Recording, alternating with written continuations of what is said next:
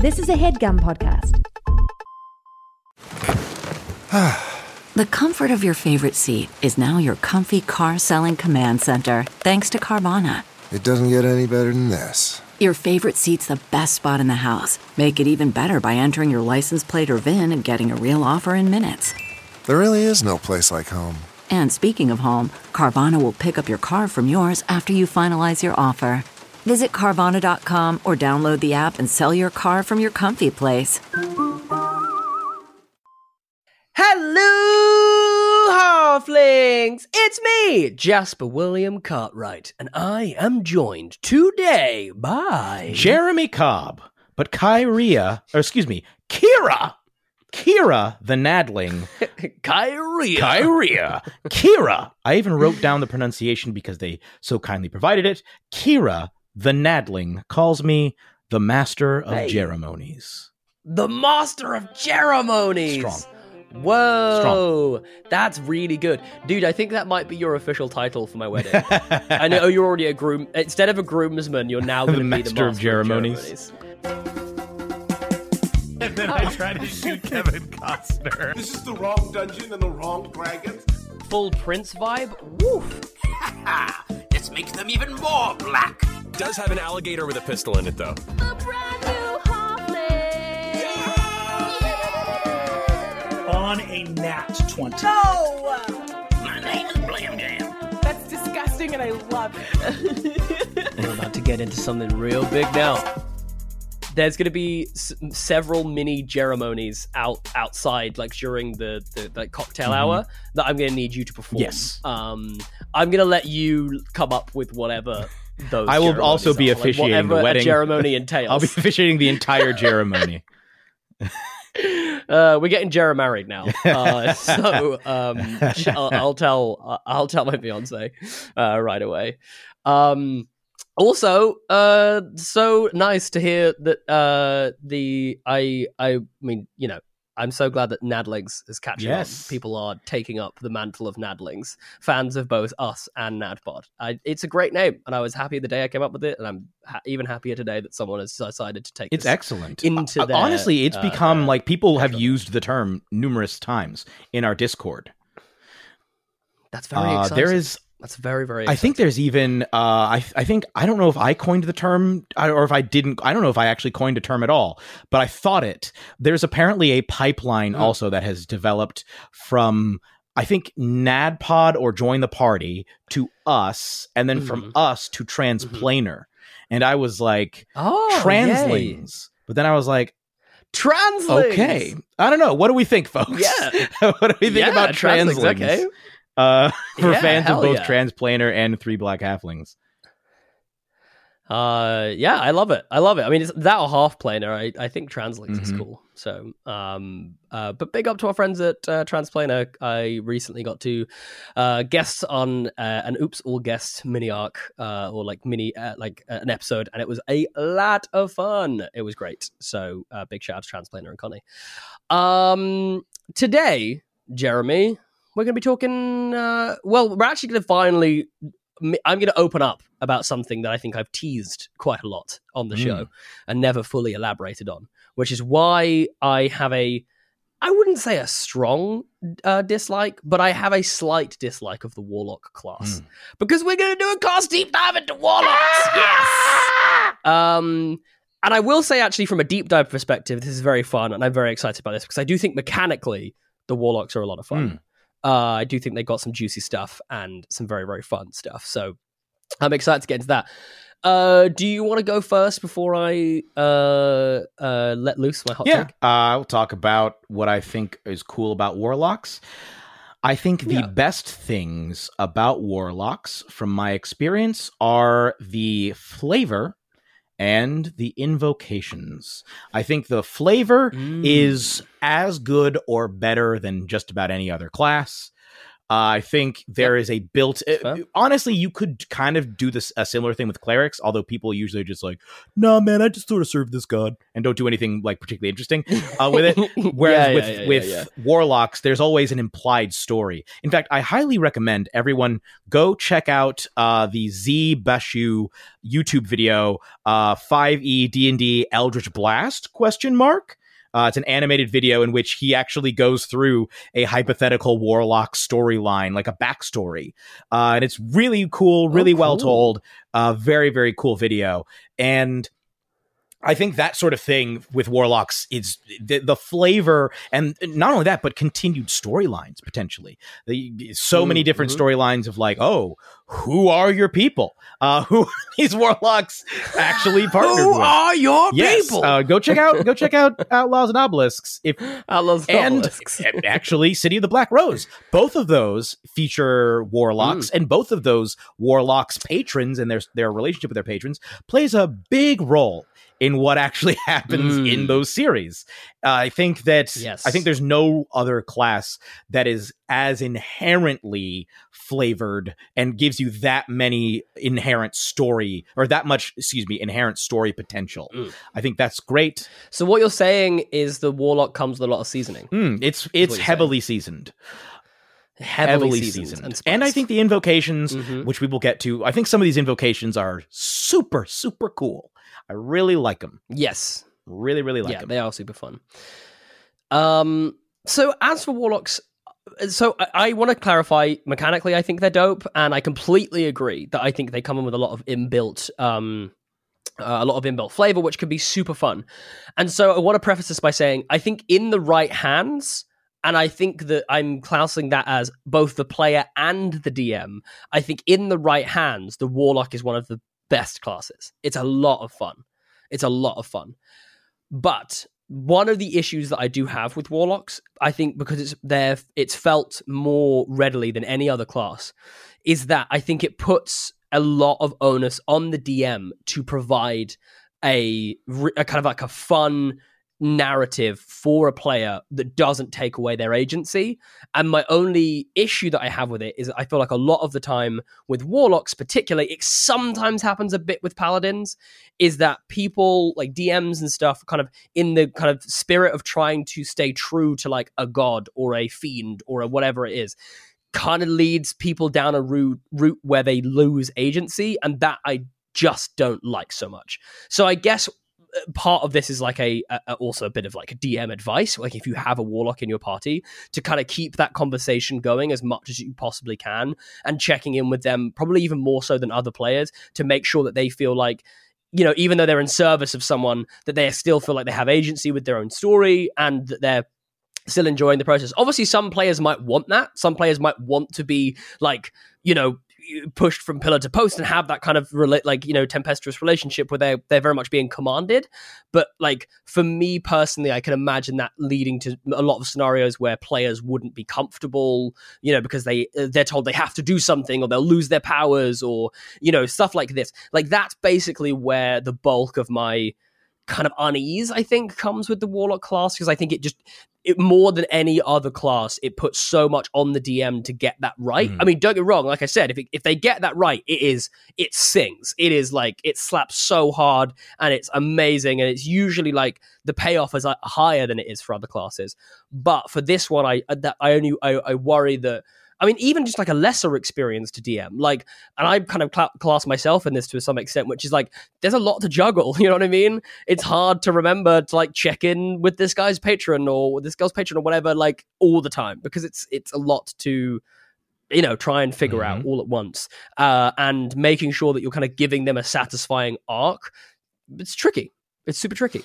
So yeah, that's my like. I think you're raising a potential pitfall that could come up. I think it's not, as you said, it's not inherent to the class. It does not have to be like, oh, well, sorry guys, we gotta go on this mission because my patron demands it. It reminded me that is something that I have seen happen with clerics as well, in that because they are getting their powers, and potentially a paladin, because they're getting their powers from a specific entity, they have to therefore abide by the wishes of very that strict entity. rules or something. Yes. Yeah. Now with warlocks, I think people much more commonly have direct conversations with their patrons as opposed to paladins or clerics who might pray, but there isn't usually like, hey there, like the god shows up and they just chat for a while. Yeah. But I think that's it can be something, a pitfall that is a very real pitfall. I think the best solution to something like that, and it's something that I don't think I see enough with warlocks, is to not have the patron be like a constant presence. If you're afraid of if you're afraid of removing the player's agency, there's no problem with having a very present patron. But I think if you're afraid of removing the player's agency, that is the number one thing that you need to adjust, is just have it be like, yeah, cool. Yeah. I give you this in exchange for, I don't know, I get something from you at some point. Or maybe it's just a really altruistic patron who's like, yeah, just sign up and, here you go. Well, I think, you can always do the Marvel excuse. I'm old, I have too much power, I'm giving it all to charity, and you're one of the charities I'm giving it to. Because I don't want to leave it to my kids. And you can always use the Marvel excuse of just like, I'm busy. Like, I got other people, as in they don't have to be constantly like a watchful eye over the player. Because I think actually you've nailed the reason why I think it feels more risky than like a patron, than a cleric or a paladin, which is that I think it's lighter touch with a cleric or a paladin. Generally, like, it's easier to get away with a lighter touch, where it's like, oh, a breeze goes in a certain direction, but like you can absolutely walk against the breeze. Do you know what I mean? Like, obviously to a point, right? Whereas like with a patron like rocking up and being like physically in front of someone, I feel like you can get into a situation where you're like, oh, like like I've had a scenario in which like a player has been in a particularly antagonistic mood that session, and I'm like, it feels like you're pushing the patron. Yeah. And like, do you know what I mean? And whilst I think that can create a fun dynamic, I'm also just like, this backs me into a corner as a DM, because they like, this is like, they were like the Fiend, or no, it wasn't even the Fiend. I think it was like the what's it called? The Undead. And I basically like made it like the Grim Reaper, and I was like, I just don't feel like they'd put up with this. And I was really, as the DM, I was a bit like, I don't know what to do. You don't want to strip. Well, I mean, you can if you want to go the full suffer and learn route and be like, fine, okay, you have no powers now. Your patron's done. Yeah. If you want to get powers back from your patron, you're gonna have to apologize. Probably find them. Yeah.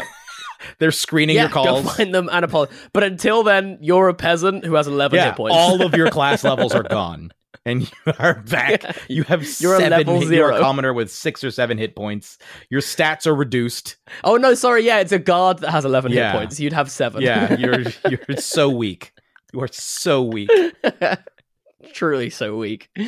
So yeah, that's my like top line feeling and sensation on Warlocks. It's purely just that I am wary of that trap, and I'm glad that I have a platform of which to hopefully preempt this trap and to help people pass their sleight of hand checks to disarm. Save some campaigns, Jasper, or let them die and bring them back, you necromantic fiend, you necromancy apologist. Yes, I am indeed. That's what I want to know, is why is there not the necromancer? Why is that not one of the warlock? I guess that would be the undead. Is probably the closest one. Probably. But I want it to be called the necromancer. So Anyway, why don't we talk a little bit about what the warlocks can do? So we are charisma based for our spellcasting for warlocks. So you're going to want to be charisma as a priority. Yep. Just in terms of getting a nice boost for all of that. And your second is wisdom? Sort of, kind of, yeah. Proficiency? I guess, I don't know. It doesn't really matter. I mean as in purely in the saving throw. Yeah, that's what you get your proficiency with the saves with. But I guess, it's worth running through. Yeah, you get a D8 as a hit die, so not paper, but not super beefy. You are proficient with light armor, so you can wear a little bit. You're not a complete sitting duck. A little bit. Weapons, simple weapons. Again, not a complete sitting duck, but again, not a tank. Tools, no proficiency with tools. Proficient with wisdom and charisma saving throws. You get to choose 2 skills from Arcana, Deception, History, Intimidation, Investigation, Nature, and Religion. And at this point, it's worth saying Warlocks, because the next step is literally your subclass. Warlock is one of the most, if not the single most, front-loaded class of all the classes. You get your subclass at level 1. I believe level 2 is when you start getting invocations. You get by the time you get to level 3 and you get your packed boon, honestly, it's depending on which one you pick, probably not as fundamental as what you've already chosen. They are, which makes them incredibly good as a little dip. So if you want a multi-class, you can be like, oh, I'll take 2 levels of Warlock and get a bunch of cool stuff out of it. Plus I get Eldritch Blast. And I don't need to keep raising my Warlock level. Just my class level goes up, or my character level, goes up, and I'll get hyped up Eldritch Blast. The extra benefits of the Eldritch Blast, yeah. Do you want to do the Otherworldly Patron? Do you want to run us through that? Yeah, absolutely. So we have the Otherworldly Patron, which is basically where you pick your subclass. And I quite like this. This is full of flavor. The idea being that your subclass is dictated by the kind of patron whom you are with. And so you have a choice. We'll be doing 2 of them today, and then the rest of them will be available in the near future over on our Patreon if you want to hear a rundown of the rest of them. But that's basically what that is. And I guess the principle, if anyone is a complete sort of noob on Warlocks and what they are, the principle is that this is a kind of a powerful entity, being, demigod, fiend, god even, who has decided to bestow upon you a kind of portion, a fraction of their power and knowledge that you might. And it can be, like Jeremy was saying, it can be kind of any number of reasons. It can be that you go forth and spread their message. It can be that you complete specific tasks for them. It could be that you are or even that you're trying to further your own knowledge or something, or you're trying to gain, you enter into the pact by trying, in order to gain the power to do something in particular. Meanwhile, they're kind of feeding off of you in the background or something. Lots of lovely sinister overtones, and I think this is probably the most edgelordy of all of the available classes. If you want to go full edgelord, it's broody, this or rogue, whatever, really. this is just easy. It's this. Yeah. This is, but I'd say, frankly, this is even more so. Like Hexblades, the broodiest of the brood. Yeah, or Fiend. Yeah, absolutely. And I might actually just run through what the names of them are, because I think it's kind of, it gives you like a nice idea of like what the different kind of entities that are available are. So you've got the Archfey, so that's a literally what powerful it Fey. It's a powerful Fey. You got a Celestial, so it doesn't have to be all dark necessarily. Celestial, obviously, they coming down. From you made a deal with an angel, maybe. Yeah, you did. But angels can fall, yo. Angels can fall. You have the Fathomless. I actually don't know what the Fathomless is. The Fathomless is the official version of the Lurker in the Deep subclass, which is basically Kraken, tentacle monster, something that lives deep in the sea. I see. This was. I played the Lurker in the Deep. That's how I know this. I enjoyed the UA Lurker in the Deep subclass. But the Fathomless is basically the official version of that. And actually, at least one of the Fathomless abilities was used for the Great Devourer subclass that we made for Panya in Outlaws and Obelisks. Oh, very cool. I was just wondering, because I think this is probably where they drew most of the thing for Travis in Campaign 2 for Critical Role as well, if you wanted to, because he's a servant of Ukatoa in that. So if you want to see that in action, now I remember that's probably what it is. Then we have the Fiend, which is just the opposite of your Celestial, really. Same kind of deal, other down instead of up. The Genie, big fan of the Genie. It's literally a genie in a object of some description who has chosen to bestow upon you some powers. The Old Great One. I'm trying to think, what lore do we have Cthulhu. For the Old Great One? It's your Lovecraft. I couldn't remember the guy's name. Lovecraftian tentacle monster. Thruzdun, I think, is one of them. Is Thruzdun? They probably list them. I'm gonna see if I can find the list on the page. Yeah. We've got that which lurks, Thruzdun, the chained god, Dendar, the night serpent. Yeah, Thruzdun. Yeah. Dendar, not Gengar. Dendar. The night serpent. I said no. I was just Dendar makes me think of Gengar. Oh, not Gengar. Oh man, that's such a great idea. Have a Gengar be your patron. Yes, that would make so much sense. Or a Haunter or something. Hell yeah. And I'm such a big fan of that. You're earning it experience points, so it's like the only way that like Haunters can evolve into Gengars is by like getting patrons. So you have like a Haunter, the invisible hand like keeps appearing over your shoulder to guide you. You get Mage Hand is one of the perks. So cool. You just get Mage Hand, and it's just a Haunter turns up and does stuff for you. I guess we kind of have the undead and the undying, but I wish there was like a ghost. Just straight up ghost one. Yeah, that would be a lot of fun. The Hexblade, that probably one of the more well-known of the subclasses, which we'll absolutely get to on our Patreon episode. But this is like a mysterious entity from the Shadowfell. This is like a particular plane of existence, the Shadowfell, which I think everything is like shades of like gray and black and whatever. And it manifests sentient magical weapons carved from the stuff of shadow. Mm-hmm. I mean, like I said, it's edgelordy as hell. And then, like you said before, we have the undead. So it's vampires, you make zombies, a deathless being. Yeah. Imagine just a zombie, just like a decrepit zombie. It's like, I make a pact with you. It's like a very weak being, but you somehow like you have a contract written up, and you like hold the zombie's hand and have it sign. And the actual campaign is just the zombie desperately trying to level up so that he can fulfill his contract and give you power, whilst you just sit and wait for the zombie to get strong, because it's just a normal zombie. And then we have the Undying, which is like an everlasting creature that has existed throughout time and will continue to exist, and etc. Yeah, like a lich. So like Vecna. Yeah. He's actually listed on the sheet. Anyone watching? He's actually listed on the sheet right there.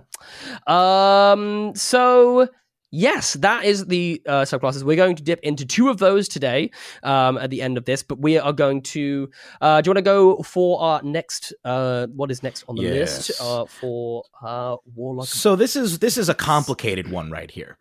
Pact magic, and it's also one of the biggest sticking points with the Warlock class.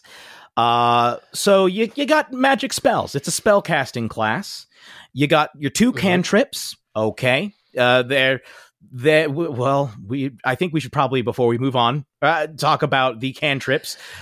Warlock. We have to talk about the elephant in the room. Yes. The eldritch elephant in the room. Yes. Yes, if you're not familiar with Eldritch Blast, it's arguably the best damage cantrip in the game. It does 1d10 force damage. As you gain levels, it gets more powerful, except in contrast to a spell like Firebolt, which does all the damage to one creature. You can actually shoot multiple beams of Eldritch Blast at those levels and potentially target different creatures. So you get 2 beams at level 5, you get 3 beams at level 11, and then you get 4 beams at level 17.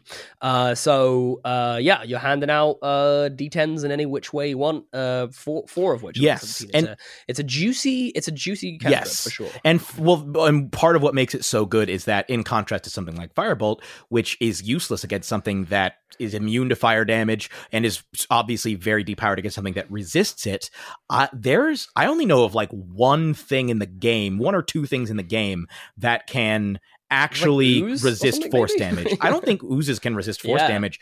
I know bear barbarians can. There are, I think the Shadar Kai, when they use their teleport ability, like the Blessing of the Raven Queen, they become resistant or immune to all damage. Like there's a few things that can do that, but other than that, basically nothing resists. the force damage that I can think of, and a range of 120 feet as well, as no joke. Yeah, that's a decent range, which you can easily couple with a feat of any kind, like spell sniper or something, and get up to 240, which is just it's just sauce. It's great sauce. Yes, and here's where we kind of run into, I think, a complaint, a very fair complaint. Warlocks get very, very, very few spell slots. In contrast to every other, it really is the saddest thing. In contrast to other spellcasting classes, so you can know, I think, a similar number of spells to other classes, but in terms of oh wait, no, you can't. Excuse me, you actually know very few spells and can use very few spells. So level 1, you know 2 spells, and you can cast 1. You have 1 spell slot. At level 2, that goes up to 2 spell slots. Then at level... I'm looking down the list. At level 11, scales with it goes your up level. to 3. Yeah. At level 11, you have 3 spell slots. At level 17, you have 4 spell slots. Now, this comes with a huge caveat that in contrast to every other class, the Warlock recharges their spell slots on a short rest. So you don't hit for very long, but you can get them back as long as you're able to take short rests. You just be napping all the time. Yes. Always take naps. I think this creates a lot of scarcity fear from what I've seen from a lot of Warlocks. Even when I play Warlocks, I tend to be like, I don't really want to cast a spell unless I need to. Yeah, absolutely. Honestly, I wish they would give you like... I wish they'd let it the number either be higher or let it scale faster.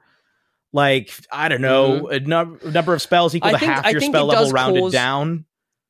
How's that? Yeah, I think it does cause for like quite a bit of reliance then on Eldritch Blast, which is less fun. Yeah. Like I think that's I think where the complaint becomes really valid, is that it's like when you only have 3 spell slots level 11, you're probably just spamming Eldritch Blast, which no matter what subclass you are, it probably is less, unless you're maybe a Hexblade. It's less fun because purely just on a flavor point of view, or wanting to, have a more unique Warlock build or whatever else it is, that's just slightly less entertaining, I think, for people. So it does kind of back you into a bit of a corner, because you could go ahead and, jump in with a sword or whatever, but it's like, well, if I can do 2d10, 2 separate targets if I want to, and I get to add my evocations, which we'll come to in a minute, as a potential boost to those things, it's like, well, I would be foolish to just not just use it. Yeah, and I think that is if I had a complaint, which I do, it's this. I think the Warlock is overly centralized around Eldritch Blast to the point. CarMax is putting peace of mind back in car shopping by putting you in the driver's seat to find a ride that's right for you. Because at CarMax, we believe you shouldn't just settle for a car. You should love your car. That's why every car we sell is CarMax certified quality, so you can be sure with upfront pricing that's the same for every customer. So don't settle. Find love at first drive and start shopping now at CarMax.com. CarMax, the way car buying should be. Okay, picture this. It's Friday afternoon when a thought hits you. I can spend another weekend doing the same old whatever, or I can hop into my all-new Hyundai Santa Fe and hit the road. With available H-Track all-wheel drive and 3-row seating, my whole family can head deep into the wild. Conquer the weekend in the all-new Hyundai Santa Fe. Visit HyundaiUSA.com or call 562-314-4603 for more details. Hyundai, there's joy in every journey. Where if you do not take the Eldritch Blast cantrip, your Warlock is just demonstrably weaker than other Warlocks. Yeah. And it's like, look, I've seen a guy play a Warlock without Eldritch Blast because he just really wanted to, because I guess it annoyed him that everyone focuses on that spell all the time. Everyone just use it. Yeah. It's not like, hey, I'm going to show you it's not fundamental to the class. It is. Like, he had a good time playing. It was fine. But there's no question that his Warlock would have been better if he had taken Eldritch Blast. Yeah, if he'd have had the ability. Which is what makes me think, to use Eldritch Blast. Maybe don't make it an optional thing. Just give them Eldritch Blast. And maybe don't make this like a straightforward spellcaster that has like extra stuff. Maybe just make it a mixed caster. Maybe like make it a blasting, like it has blasting abilities, because when we get to the invocations, you'll see there are all sorts of special invocations that specifically pertain to Eldritch Blast. There are no other, there's no other spell for which it will be like, if you have this spell, you can add this extra effect. There's no other invocation there that does that. I think they're all for I Eldritch would Blast. say like, yeah, make it a thing that they get. And I'd say, like, see if there's, like, 3 different versions of, like, Eldritch Blast that you could give, specifically Warlocks. Like Eldritch Blade or something, where whatever weapon you have, it becomes a D10 weapon, and, like, you get an extra attack with it. Or, I don't know, something like that. Like, or so you're still effectively doing, like, 2, you know, you still get to the sort of 2 hits. Yes. Make it like a paladin or a ranger where you have, or an artificer where you still have them mixed. You still have spells and you have more spell slots than you would with the current warlock, but you have like cool. But that's what's so wild. It's not mixed and it knows so many less spells than like mixed. Like that's wild. That feels, and it is a class for which you learn your spells. You don't prepare them. Actually, I think the number of spells you learn might actually be comparable. Now that I think about it, the number of spells you learn is actually pretty comparable to other spellcasting classes. It's just the spell slots are pitiful. Yeah. And here's another wrinkle with the pact magic that is interesting. So your pact slots will are automatically at the highest level of spell that you can cast. So you basically have say you're a 5th level character. Your 2 packed spell slots, if you're a 5th level warlock, you can only cast 2 spells per short rest, and both of those spells are automatically cast at 3rd level, which kind of prioritizes then spells that can be upcast. Because obviously any spell, any low-level spell can be upcast, but not every low-level spell gains additional abilities and powers as it grows. So it sort of prioritizes automatically picking stuff that gets stronger when it's upcast. Obviously you don't have to, but it does feel like, to me, it's like, it feels like a little bit of a waste if I don't have like a bunch of spells that are like, I'm making use of the fact that I'm casting this at 5th level. And absolutely. Yes. So that is something to flag up. And then the other thing is that warlocks naturally only learn spells up to, I believe, 5th level. And then at higher, like it's a full spellcasting class, but then at higher levels, we'll get into what actually happens with like 6 level spells and above. But you can, like, the spell list is primarily 1 through 5 levels. And then there's a whole thing with, I have to talk about, because this is where multi-classing comes in. Like I said, the Warlock is front-loaded. So those packed slots exist in addition to any other spell slots you have from other classes, which is nice. Very tasty. You actually get additional spell slots with this. And they are automatically, and I believe actually you can use your packed slots for non-warlock spells. I need to make sure of this really quickly, but I think when you multi-class with warlock, you can use, let me see if I can find warlock. I think you can use your packed slots with non-packed spells. Which is nice. It's tasty. Yes. If you have both the spellcasting feature, spellcasting class feature, and the pact magic class feature, you can use the spell slots you gain from the pact magic feature to cast spells you know or have prepared from classes with the spellcasting feature. So essentially, if you're a cleric and a warlock, you can use pact slots to cast Guiding Bolt.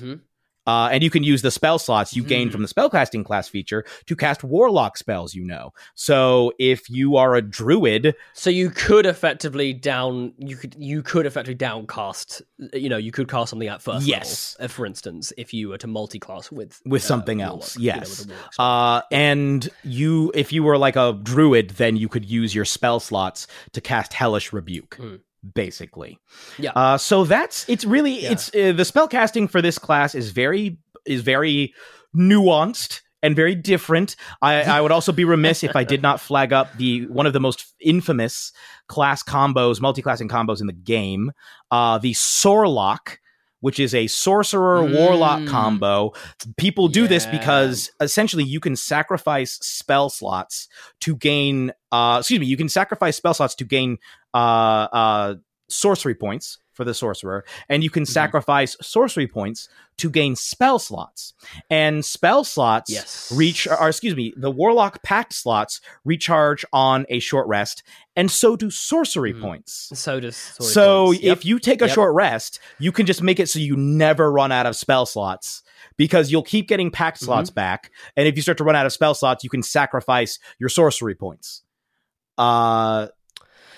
It's a cheeky little yeah. So people will be like, I never have to workaround. take a long rest, which I could keep you going would still have problems with like exhaustion and stuff, but exhaustion and stuff. Yeah. But you don't have healing in either of those classes. So. Yes, unless you're, I think, specific kind of I think it's I think the Archfey maybe gives you some healing, or the Celestial. I'm pretty sure does. Celestial probably will, yeah. But it's a very famous combo because it's a little bit broken with how many spell slots you're able to give yourself. But yeah, there you go. Oh, the irony from no to lows. Yeah. To no spell slots. Throw a sorcerer in there. Okie dokie. So we move on to the big daddies. Yes, the Eldritch Invocations. Second level. Indeed. Level 2. There is honestly far too many for us to go through. There is a lot on here, so we have picked out a couple each, ones that we think are particularly worth mentioning. But generally, it's a bit like when we did the Artificer class. Like, take a minute just to go through them, because one of the nice elements is I do think Eldritch Invocations is something that really lets you personalize your Warlock. So, I don't still with the caveat of what we said earlier about the over-reliance on of Eldritch Blast, I do think this is an element of the Warlock which really does allow you to kind of, steer them in a particular direction. Like if you wanted them to be like a, studious, someone who studies the Eldritch ways, or if you want them to be a blaster, or if you want them to be, I think that you can give them a bit more flexibility with the use of these. Do you want to throw one out? We can take a chance. And I guess we haven't explained exactly what Eldritch Invocations are, so I'll just read you what it literally says. True. In your study of occult lore, you have unearthed Eldritch Invocations, which are fragments of forbidden knowledge that imbue you with an abiding magical ability. You just get cool stuff that you can do. Cool stuff. And the most fundamental of these cool stuffs, which if you don't take it, your Warlock, at least in terms of like damage, is demonstrably weaker. They suck! You can still be good. Like, you can still play a Warlock that doesn't have Eldritch Blast or does not have this next invocation and have a lot of fun. But you're leaving like some fundamental stuff on the table. The first one is Agonizing Blast. You can get this at level 2, because some of these are level locked. So you have to hit like level 5, level 9, I think level 15. There might be a level 11 one as well. But Agonizing Blast, you can get this at level 2. When you cast Eldritch Blast, you add your Charisma modifier to the damage it deals on a hit. So you're turning it into basically a weapon attack with a range of 120 feet that at higher levels now becomes 3d10 if you're, I think, level 11, 4d10 at level, I think, level 17. So 17. So that becomes 4d10 plus 5 for each so you get plus 5, assuming your charisma modifier is 20 at that level, which it probably should be. You now get that plus 5 to every single blast, so you're now throwing 4d10 plus 20 damage, which is very good. That's half. That is the average damage for 4d10 added on. Yes, so you're effectively almost rolling crits. Yes. Like every time, because the average damage for 4d10 would be 20, so you're basically critting. Yes, you're critting on your homework, which is great. If you want your Warlock to be like a powerful blaster type, which is kind of what the class is sort of designed for, this is fundamental. Like, it's really good. Even at low levels, that extra like plus 3 to a cantrip that you can cast over and over and over again, starting at level 2. That's tasty. It's guaranteeing that you're going to do some damage, because I think that's one element in which the Eldritch Blast does suffer, is that you don't guarantee doing damage, right? You can still roll once, so it's a way of ensuring that you're going to put some numbers on the table, basically, and it's not just like a purely a luck thing. And am I right in thinking as well? You can crit on these as well. You could crit on an Eldritch Blast. You can do some serious. So you can do some serious stuff with this. Cool. I'm going to throw out something infinitely less fundamental, but one that I particularly like, which is Eyes of the Runekeeper, which means that you can read all writing. I think this is it's very situational, but it is filled with flavor, and I think the times that it will come in use, as Jeremy said when I selected this one earlier, it's a very Hey DM kind of moment. It's a very you can read all right. Okay. Yeah, the DM's just like, so this what am I supposed to do? The puzzle is nerfed. Like we don't need to do the puzzle. You find mysterious runes. Read the answer that no one can read. Well, I can. Well, I can. Yeah, because that's the thing. It's not like you can read known languages or any, like you can read all writing if it is written down in any way, shape, or form. You know what the intended message of that writing is. The DM would have to start pulling some crappy stuff, like be like, well, technically, this isn't actually writing; these are etchings. Yeah, and it's not in a language. There isn't like an actual language here. It's like. Please feel free to clip this bit of audio and play it to your DM whenever possible. It says all writing. If it's written down and there is a message behind the scrawlings, they can read it. I'm making that ruling. That's very interesting. So you would interpret that as being like, if it was inscribed someplace and there was an intended meaning. So that actually takes it a little further. You can read a book and you'll know what the author actually intended. Yeah, exactly. You'll know whether they were meaning some level of symbolism when they made the curtains red. In Jasper's game, you know what specifically. I mean? In my game, sure, if it's like a comic book, but there's no words in it, I probably would rule that, you don't know what this means. But like, if it's actually a language, if it's any kind of written language, you can read it.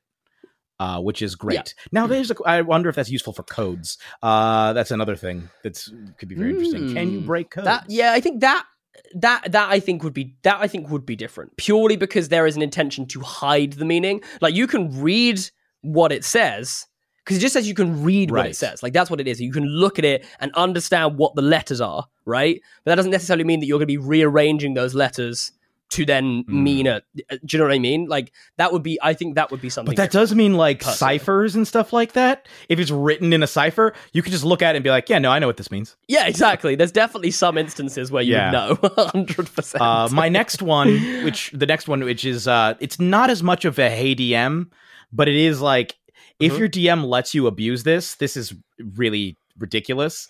It's Misty Visions. It's another level 2. I think Eyes the Runekeeper, the one you mentioned, is also level 2. I think you can get both of these at level 2. Misty Visions. You can cast Silent Image at will without expending a spell slot or material components. So, Silent Image is a first level spell. It requires concentration, lasts up to 10 minutes. It is one action, range is 60 feet.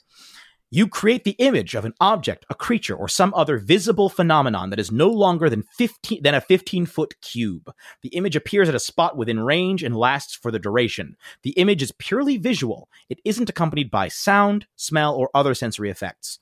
You can use your action to cause the image to move to any spot within range. As the image changes location, you can alter its appearance so that its movements appear natural for the image. For example, if you created an image of a creature and moved it, you can alter the image so it appears to be walking.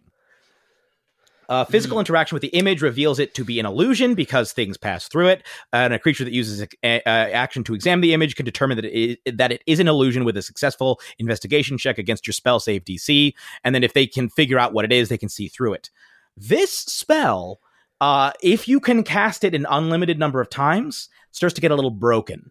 I'm going to give you some examples.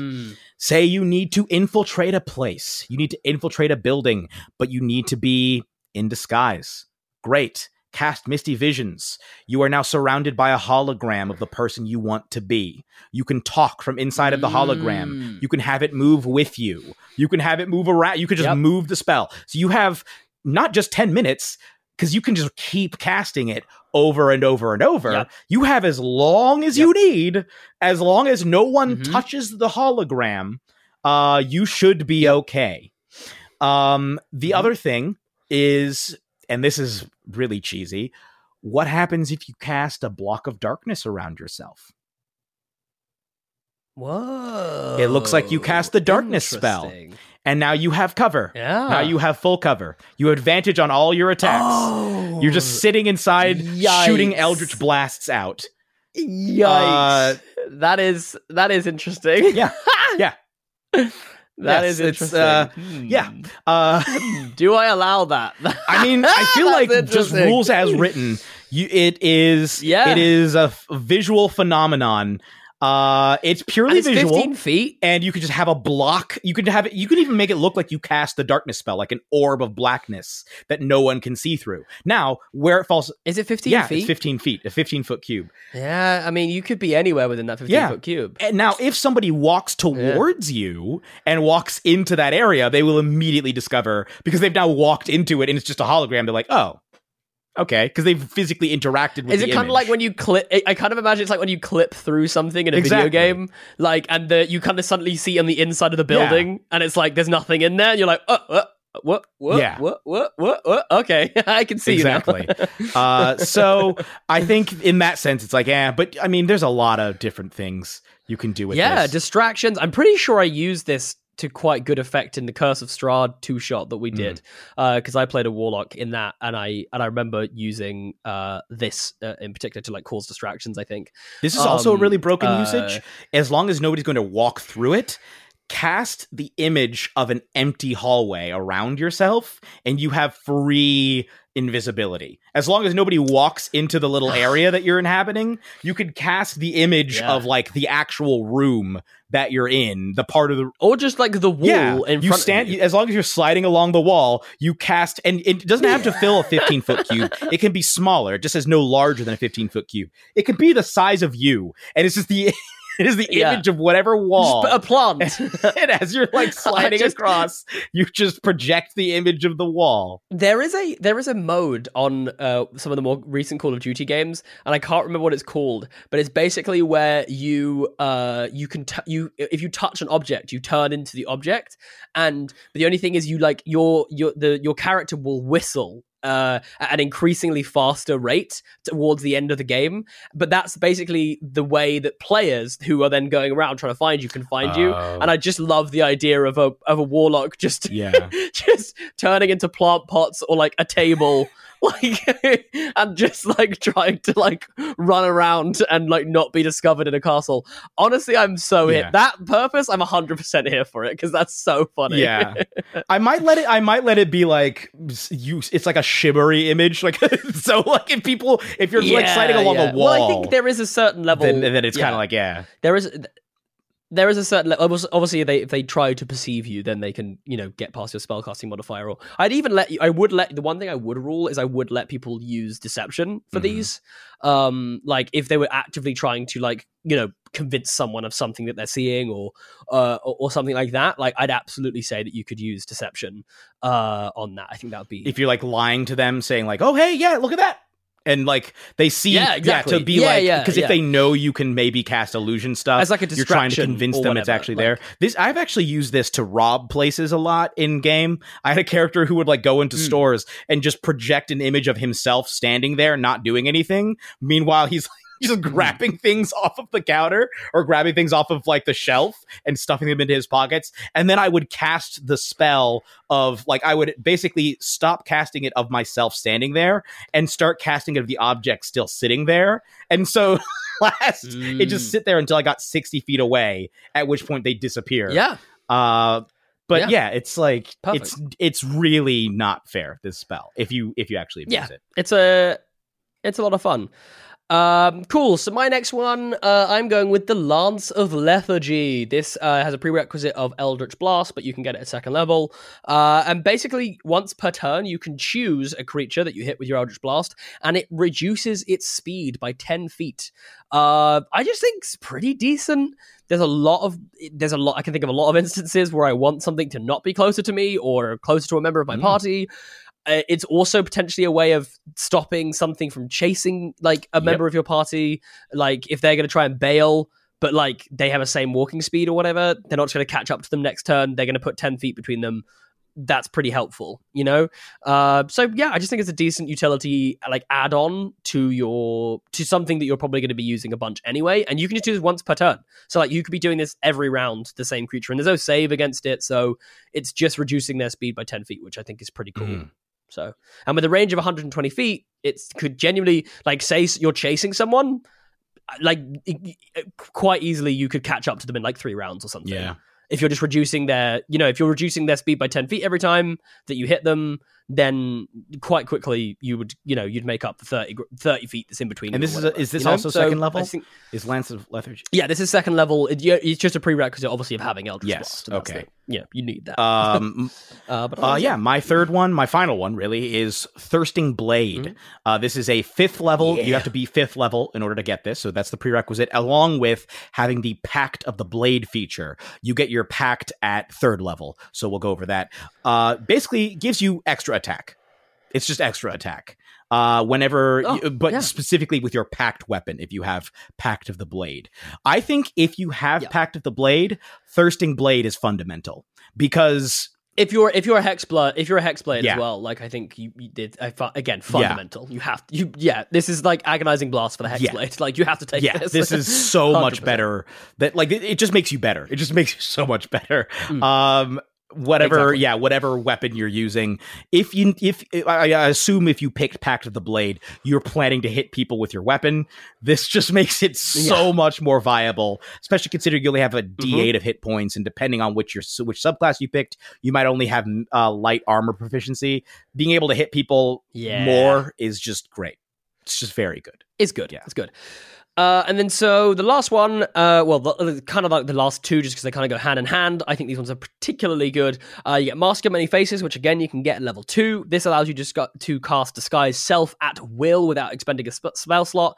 It's just so many uses of Disguise Self as a spell. I mean, I can every time we come up to a city, someone's casting Disguise Self at some point because they're running into a jilted lover, or the guards recognize their face, or they seek an audience with the king. But this is also an argument, I will say, for Misty Visions, because it's a 15-foot cube, which means you could essentially get Disguise Self for multiple people if they're all standing within that cube. This is true.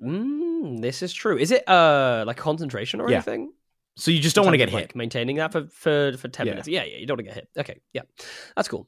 Obviously Disguise Self is not concentration, which is very tasty. Yes, which is very good. But then the other one that I wanted to talk about really quickly, because it's in the same vein, and this one, I think, at this level is a home run of an invocation, which is the Master of Myriad Forms, which lets you cast Alter Self at will. I mean, now that is a really, really tasty ability. Like, to cast a spell with that magnitude at will is wild. So, Alter Self, just in case you don't know, is it's only a 2nd level spell, but it allows you to basically actually change your physical appearance. You can do, I think, aquatic adaptations. So you can basically give yourself gills and a swimming speed, and things like that. Imagine the dudes from Harry Potter when they go down and do the shark thing and they get themselves gills. The gillyweed. Gillyweed, that's the one. And then you also get the ability to change your appearance. You can transform your appearance, and you can decide what you look like, including your height, weight, facial features, sound of your voice, hair length, coloration, distinguishing characteristics, if any. Like, you can just instantly become anyone at will. This is wild. Like, you could be running afoul in some political situations. Like, you could be dancing from room to room with the visage of whoever and causing all kinds of mayhem, and like walking out of the room and instantly turning into like a servant. You know what I mean? And sneak out of there. Like, it's for like an infiltration mission of any kind, this would make you, especially at level 15, you're not going to get found out. Your deception's probably pretty high because you're going to have high charisma. This is very, very good. Yeah. Now, there is the limitation that you can't appear as a creature of different size than you, but maybe you're just a tall one. Maybe you're just a tall halfling. But hey, just a tall, 4 foot something halfling. But Monsters of the Multiverse, like, I mean, it's kind of sizes are a little different now. And honestly, unless you're specifically trying to impersonate like a gnome or a halfling, why not just be like a dwarf-sized halfling? Just like, I'm just tall. Yeah. You could impersonate a Goliath, because Goliaths are still medium. Yeah. You could be like 5 feet tall and suddenly like, nah, man, I'm 8 feet tall. Oh, I like it. So anyway, if you're going to play a Warlock, absolutely take your time to read through the Eldritch evocations and decide which of these that you like. I'm sure that there's probably people screaming at us being like, what about this one? This one's so good. What about the one where you can cast Detect Magic at will? Yeah, that's good too. Well, exactly. Or invisibility, that's also a thing. So yeah, there's a lot to go through. But we are going to move on. Jeremy, do you want to talk us through Pact Boon? Yes. So this is your 3rd level ability. When everybody else is getting their subclasses, you've had your subclasses for 2 levels and invocations. My goodness. Yeah. You've had Agonizing Blast for a full level at this point. Yeah, that is kind of wild. That is kind of wild, honestly. Especially with the way I roll stats as well. Yes. Like that would be a chunky Eldritch Blast at level 2. You now get an ability called Pact Boon. Essentially, your patron gives you a gift. You've been serving him for 3 levels now. You get additional features. You get to pick one of the following features of your choice. Yes. Good job. Here you are. Here's a little boon for you, my dude. Thank you. I like your work. It's a raise. I like what you're putting out there.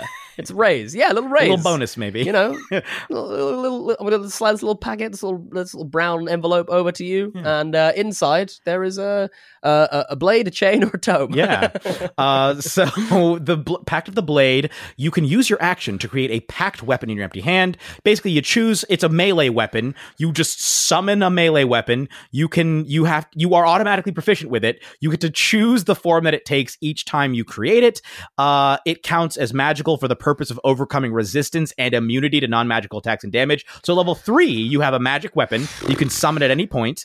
It disappears if it's more than 5 feet away from you for 1 minute or more. Also, it disappears if you use the feature again to summon a different weapon, or if you dismiss the weapon, no action required, or if you die. You can also transform a magic weapon into your packed weapon by performing a special ritual while you hold it. It lasts an hour, which can be done during a short rest. You can then dismiss the weapon, shunting it into an extra dimensional space. So say you had a flame tongue, which is a flaming sword. You touch the weapon, perform the ritual. Now you have a special, you can summon a flame tongue. It's like a lightsaber. Like you can even flavor it so that it's like you have the hilt, and then you summon the blade. It appears whenever you create your packed weapon. Thereafter, you can't affect an artifact or a sentient weapon in this way. It also ceases being your packed weapon if you die, or if you perform the ritual on another weapon, or use a 1 hour ritual to break your bond to it. It appears at your feet if it is in the extra dimensional space when the bond breaks. There do not appear to be any limits to what kind of weapon you can pick here. No, it's just a melee weapon. Yeah, I don't think there is. It is a melee weapon. I think I had a glaive when I played this, and it was a lot of fun, like summoning a glaive. Yeah. Also, just for the sheer hell of being so cool that like you jump through the air, raise your hands, and as you do, something appears. I mean, that's just dope. It's just really, really dope. The fact that you could have level 2 Thirsting Blade and Agonizing Blast at level 3 is wild. Yeah, like, you're hitting twice with a great sword. Extra attack, and like you are at level 3 you could be a full 1-person army. Yeah. Like honestly, with like you've got range, you've got up close. I mean, you'd be slinging some serious, Thirsting Blade. I just realized Thirsting Blade is 5th level, but still. Okay. But still, either way, you still have a magic weapon that can hit anything that resists. That's what I mean. At level 3, which is still ghosts. Great. I ain't afraid of no ghosts. You know what I mean? Not the Warlock. Now the next one, which I actually think is even better, is Pact of the Chain. What?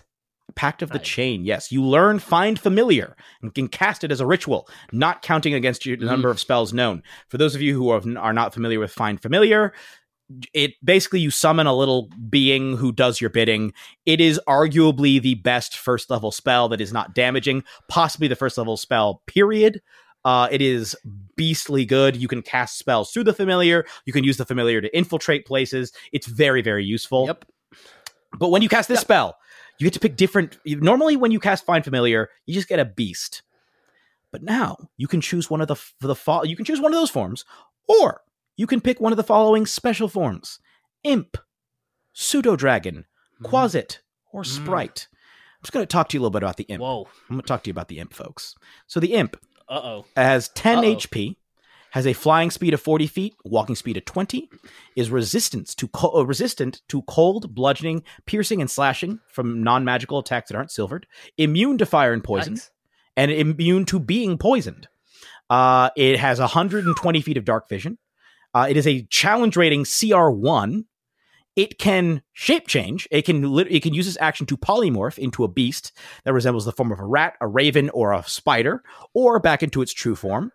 When I had this, I had it was sort of like an eldritch being that could turn into, I think it was like a cat, a seagull, or a coconut crab. It has Devil's Sight, which means it can see through dark vision, or excuse me, it can see through magical darkness. So if somebody casts the darkness spell, this can see through it. And because you can cast spells through the familiar, that means there is actually an invocation that lets you see through magic darkness. But if you have this, you don't even need it. It has advantage on saving throws against spells and other magical effects. Its sting does 1d4 plus 3 piercing damage, plus, if they fail a DC 11 con save, 3d6 poison damage. But they just take half as much on a successful save, and it can turn invisible. It can just turn invisible until it attacks or until its concentration ends. So your imp can invisibly infiltrate locations. It is really good. And then if you use the familiar variant, which you'd have to talk to your DM, because there's actually a familiar variant that was released in the monster manual. This version, when it is within 10 feet of its master, the master shares the magic resistance trait, which again would give you advantage on saving throws against spells and other magical effects. Well, that is, the imp is wild. Yeah. That is truly wild. Yeah, it's scary. I also just want to throw out the Pseudo-Dragon, by the way, has one really spicy ability, which, I mean, it has a 60-foot fly speed, which is decent, and it has limited telepathy of 100 feet, which is also pretty cool, which means it can communicate with like other members of your party as well. But it has a sting. Now, admittedly, the DC for the sting is only an 11. But should a creature fail by 5 or more, it drops unconscious for the same duration. Or until it takes damage from another creature. Like, it's wild. It could just drop people. Yeah. Like, if you can find a way to impose disadvantage on someone, there's a chance that you could just drop someone completely unconscious. This thing could go up to like a Tarrasque and put it to sleep 5 minutes. I mean, actually, I don't think it's possible for a Tarrasque to fail a DC 11 by 5 or more. But you get the point. Yeah.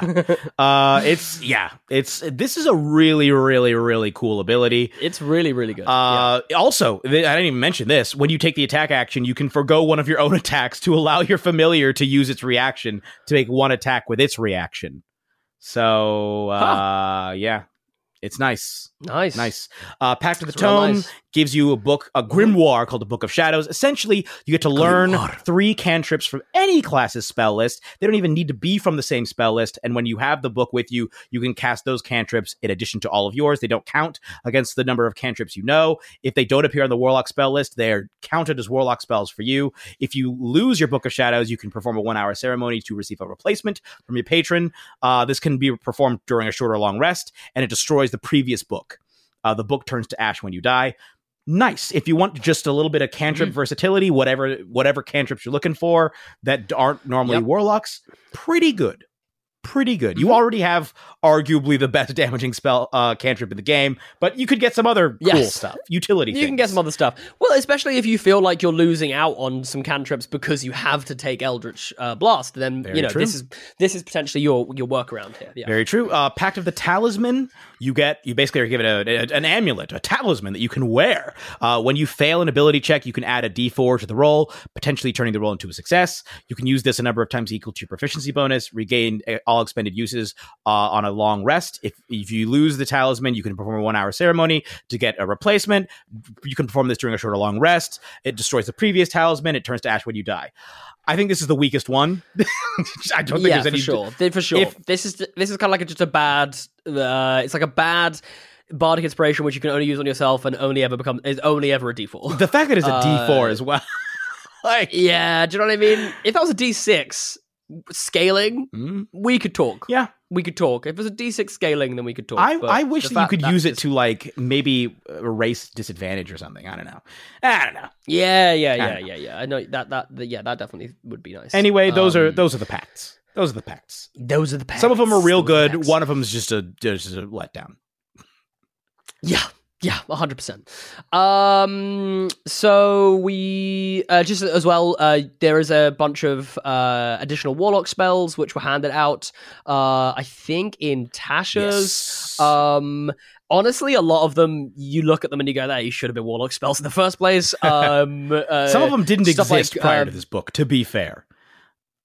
Sure, that actually makes like a lot of summon sense. Fae, summon aberration. I don't think Mind Sliver existed prior to this book. It might have, but I could be wrong. Summon Fiend didn't. Dream of the Blue Veil, I don't think did. But Gate's tasty.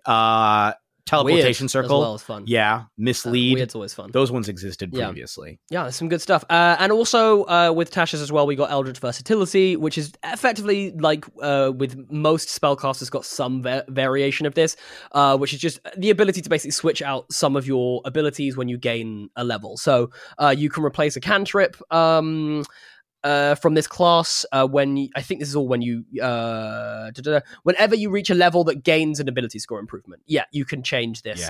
Which I think it's the normal number for this. It's 4th, 8th, 12th, 16th, and 19th levels you can do. Yeah, that seems pretty standard.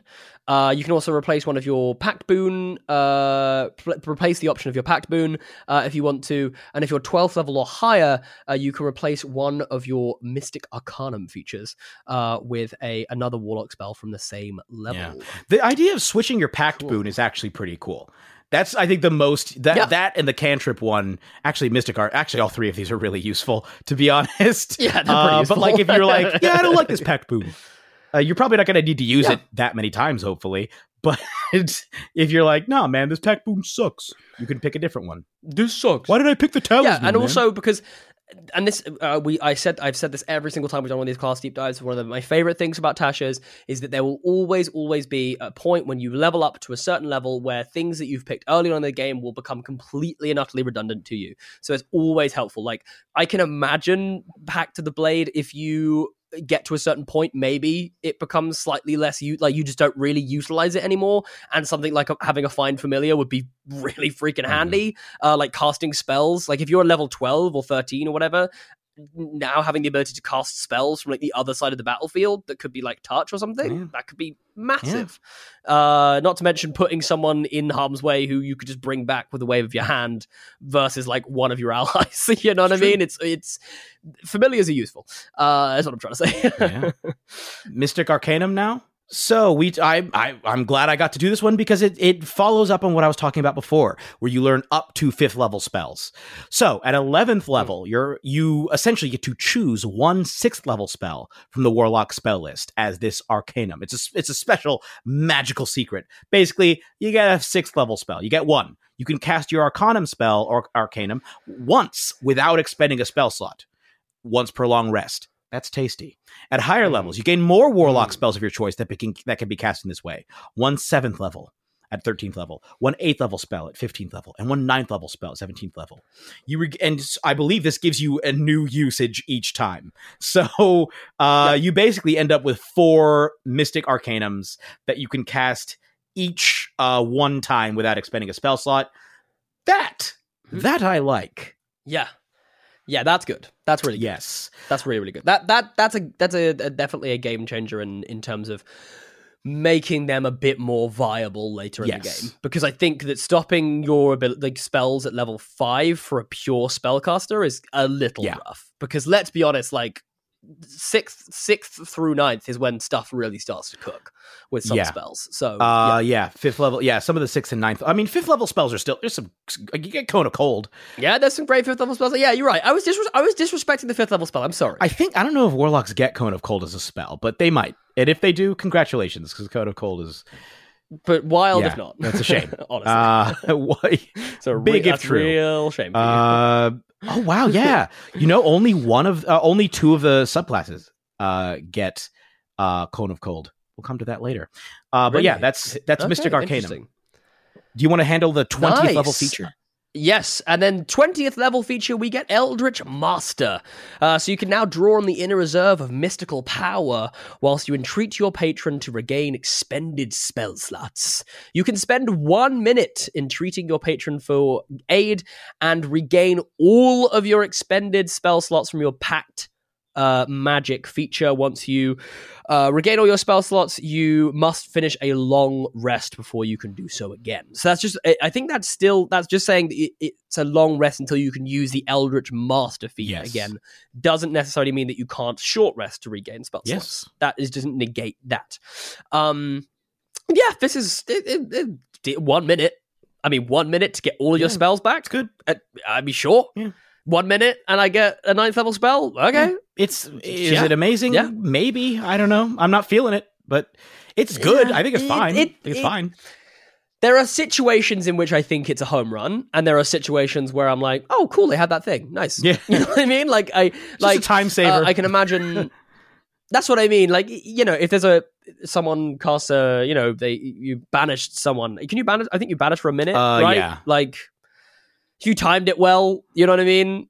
You were like, right, I'm casting banishment. Entreat for aid. Do you know what I mean? And then you get your 9th level back or something. Like, that's where I'm saying it'd be a home run. Like, there's a couple situations where I'm like, okay. Like, I can imagine that as a duo plan. You know what I mean? I actually really like that. Yeah, they come back. You're like, I got my spell slots back. I'll banish again. Yeah, I'm gonna try this again. I just love the idea of trying to get your patron on the phone like as quickly as possible. Like, they get banished. You're like, please pick up, please, please. Like, this takes a minute. Come on.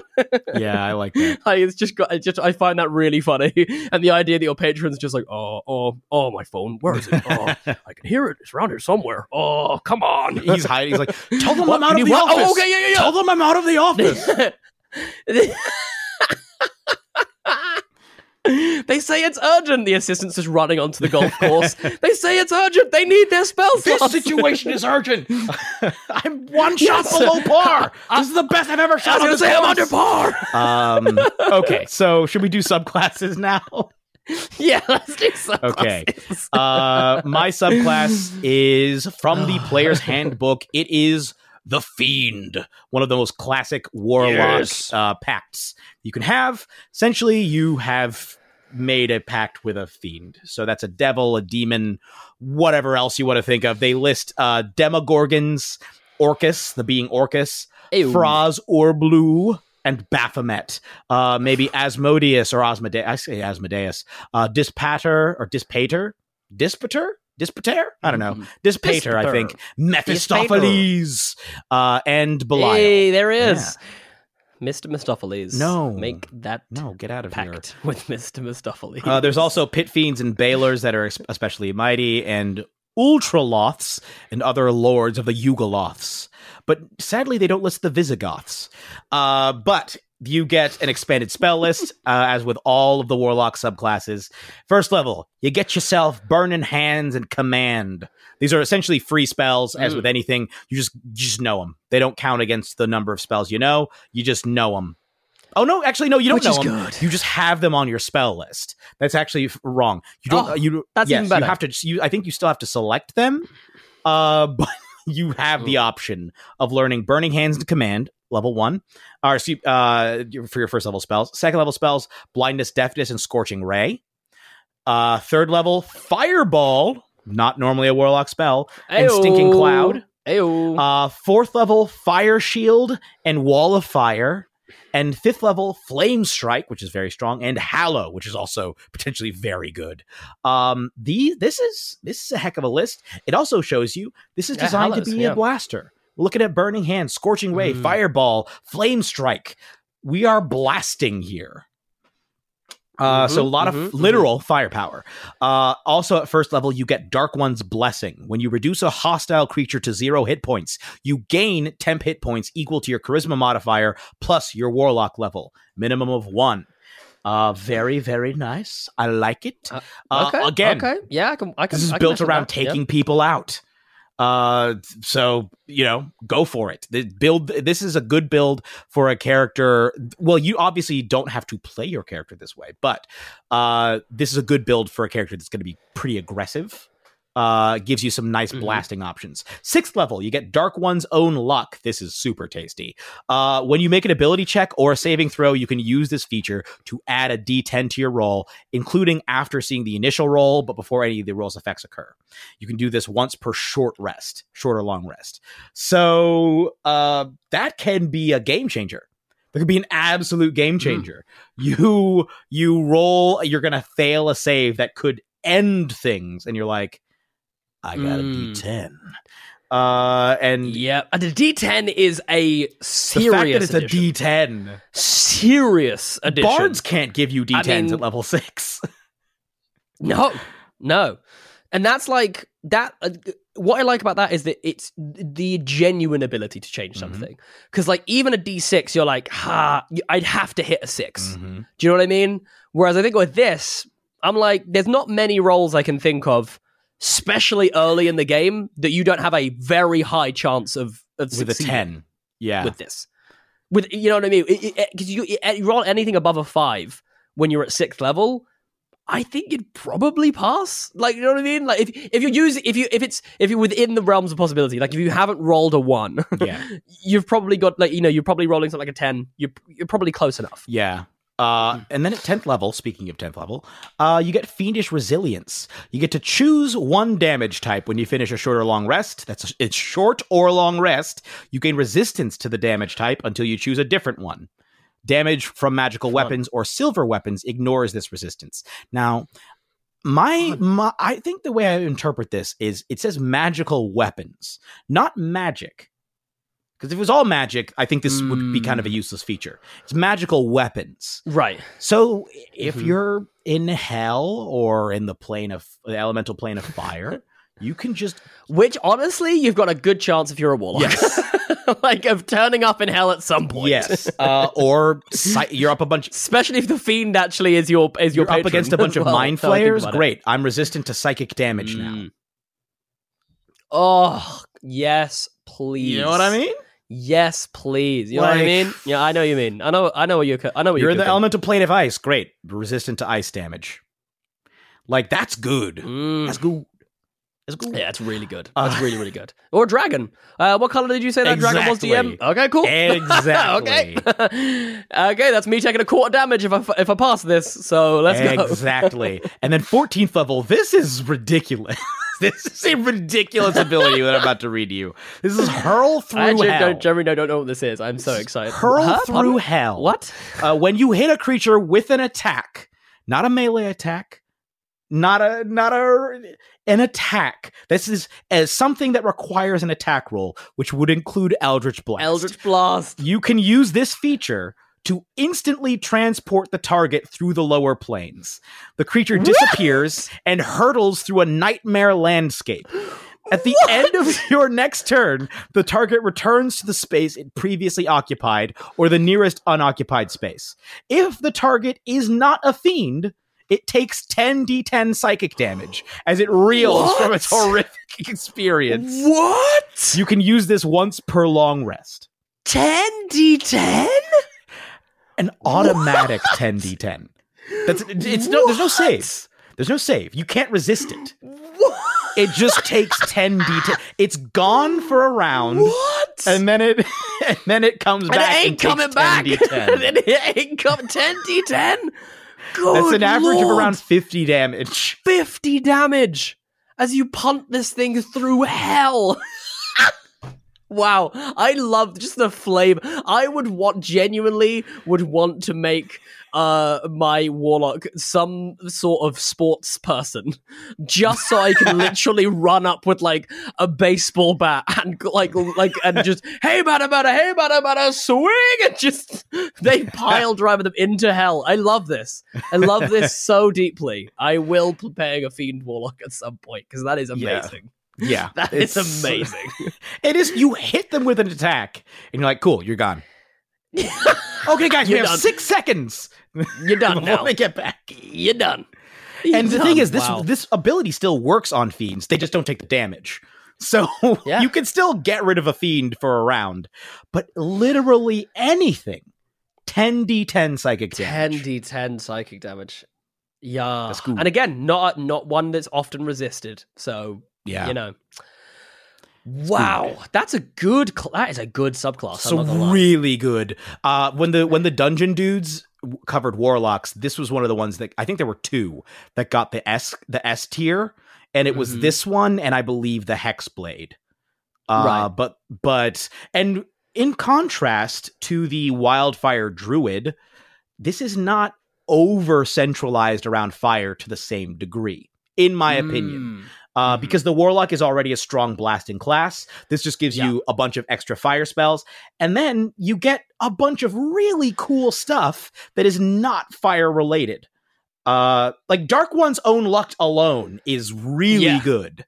Yeah, but also just resistances is something that's often overlooked, I think, by people, and it's like you have no idea how clutch something like that is. Like it's like effectively ask any barbarian. What barbarians. That's effectively what barbarians are dealing with, and that's the reason they always stick around on the battlefield. Like it's good, and when you're only dealing with the D8 of hit points, trust me, that resistance is good. That resistance is that's good. The thing. Like, you remember, could pick you have slashing the damage. resistance.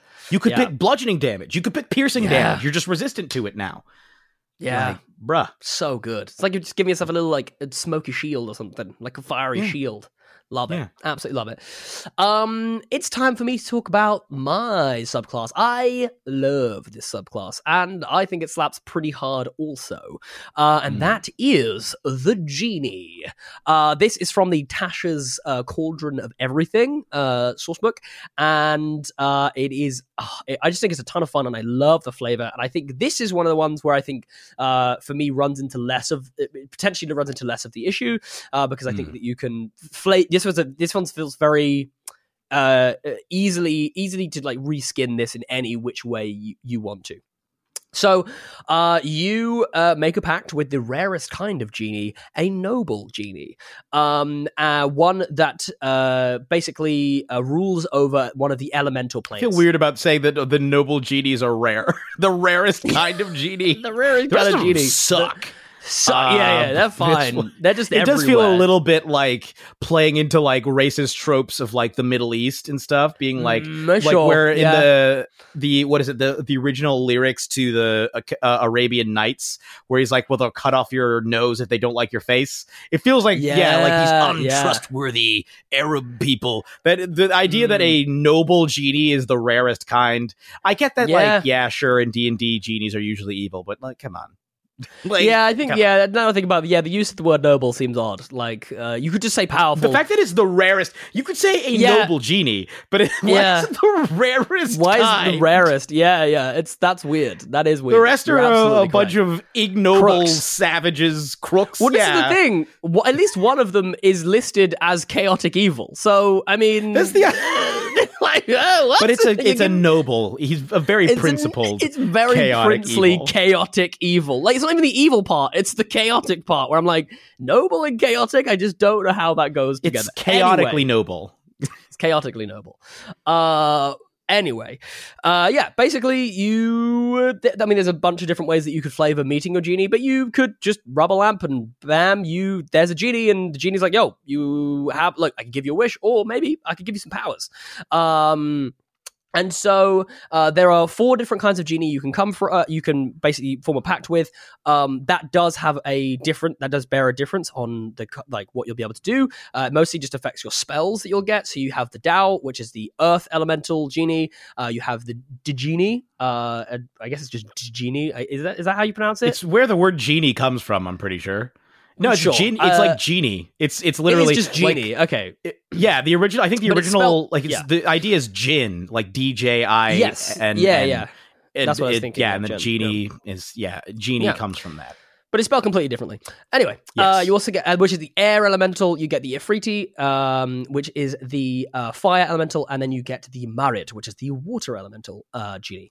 So no real guesses here. They give you like abilities based on those particular elements, which is seen mostly in the expanded spell list that you get access to. So you, as a basis, you will get the following for sure. First level, you get Detect Evil and Good. Second level, Phantasmal Force. Third level, Create Food and Water. Fourth level, Phantasmal Killer. Nice. Fifth level, Creation. Ninth level, Wish. There it is. Buddy. There it is. That's Warlocks the one. don't normally get Wish. No, they don't. No, they don't. And that is that's a pretty good spell, guys. it's the best. Literally the best spell. So if you pick the Dow, which is the Earth Elemental, you get Sanctuary, Spike, Growth. These are all at the same corresponding levels. So first, second, third, fourth, fifth, basically. So just up through the thing. You get Sanctuary, Spike Growth, Meld with Stone, Stone Shape, Wall of Stone. Okay, some stone. Yeah, Sanctuary's tasty. Genie, you get Thunderwave, Gust of Wind, Wind Wall, Greater Invisibility, and Seeming. Decent. Very nice. Ifriti, this is our Fiend adjacent one, because we get Burning Hands, Scorching Ray, Fireball, Fire Shield, and Flame Strike. So literally the same similar. list of fire spells. Literally the same list. Yeah, literally the same list. And then the Marid gets Fog Cloud, Blur, Sleet Storm, Control Water, and Cone of Cold. Ooh, I think Marid might be my favorite. Just for that, because I love just Blur. For the Cone of Cold. I love Blur. I love Sleet Storm's nice. Control Water can be really Control Water's good. really good. I think it'd be that between that and the Genie, I think, for me. I think Greater Invisibility is, that's real nice. That's real nice. Fourth level, that's great. That's great. I wanted to throw this out. I don't know that the names Dow, Ifriti, Marid, or Genie actually correspond to the elements in the original. Oh, I don't think the they do original belief, like the original mythology. I think they are just four different names for genies. That's the impression that I get. I'm I think I've heard Ifriti. I think I've heard Ifriti used in reference to like a similar kind of being to a genie. So I'm assuming that that's what it is. When I first look it up, the first thing when I look up the word Ifriti, it's from Ifrit,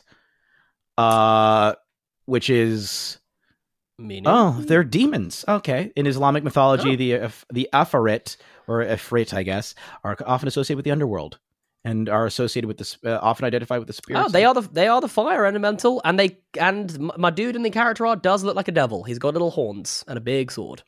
So, all right. Well, I mean, I'm going to look through the rest of these and see if they all correspond. But that's interesting. Yeah, I think maybe they do. Maybe they do. I don't know. Check it out. But whilst you're having a look at this, I'm going to tell you about the Genie's Vessel, which is something you also get at level 1.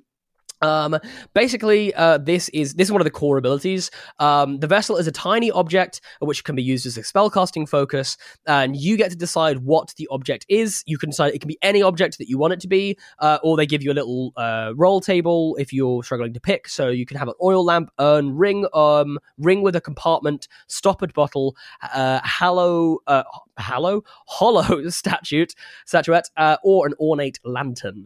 So basically, it's just like something with a compartment or sort of space inside it. So nothing solid, I guess.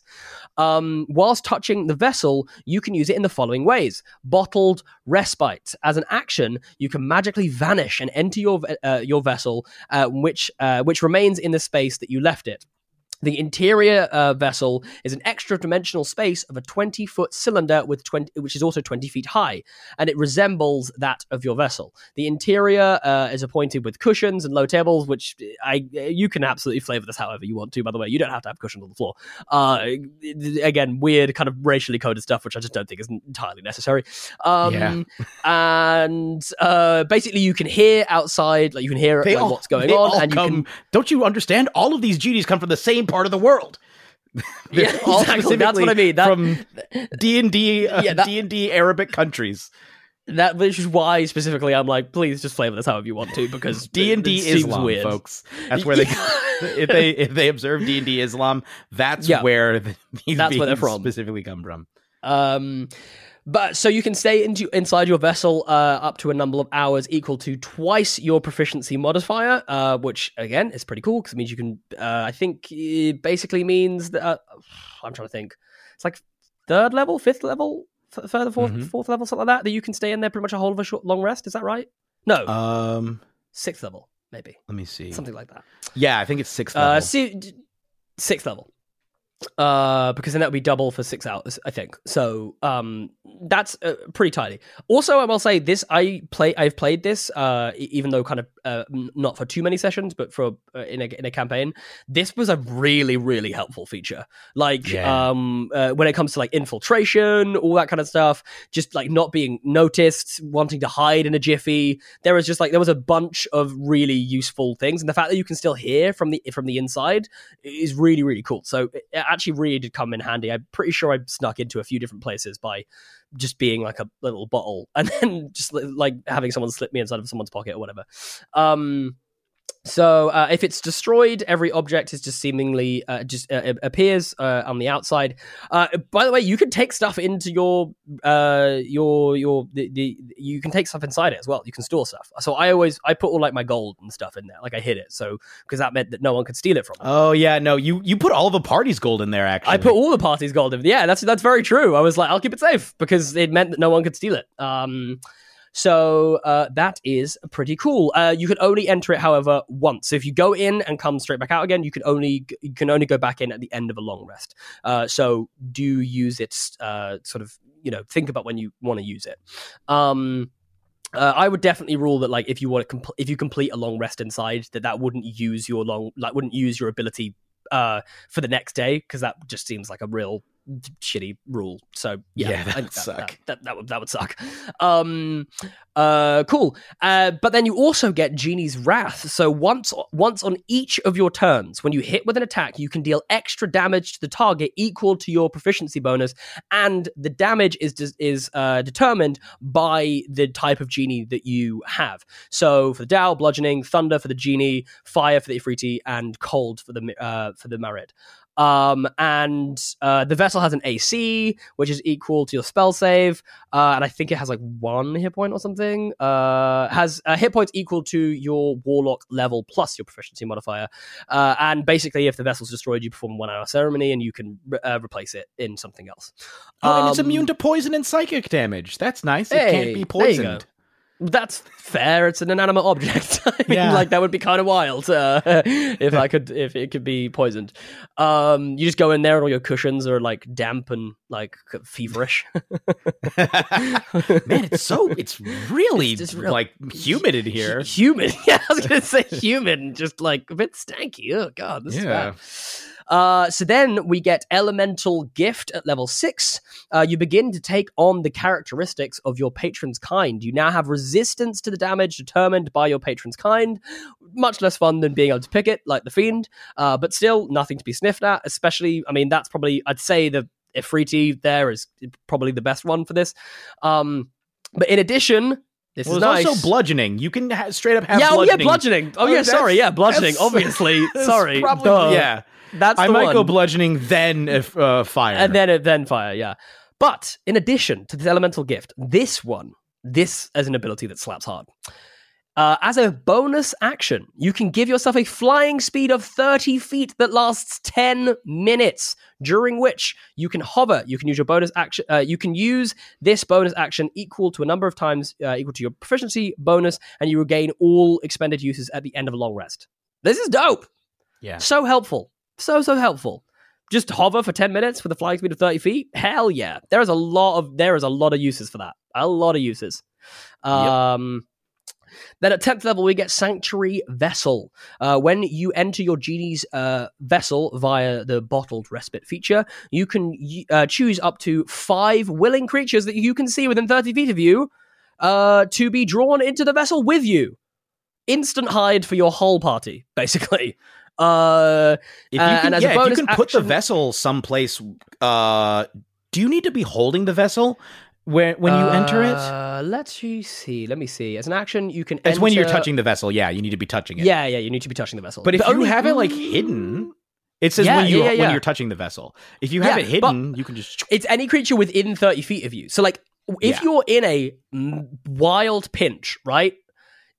Try and find somewhere your vessel can kind of either be concealed or could be, in amongst a bunch of knickknacks or whatever. Like, and just zoop everyone in there. It's like a rope trick. This is kind of the way I'm looking at it. It's like a rope trick spell, but probably a little bit better because you can chill in there for quite a while at this point.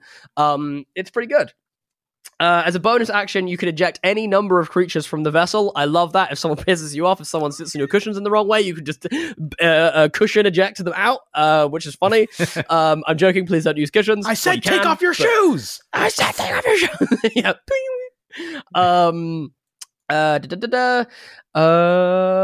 And this is really nice. This is really nice.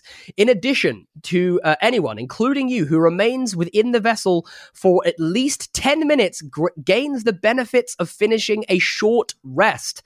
Anyone can add your proficiency bonus to the number of hit points they regain if they spend hit dice as a part of the short rest.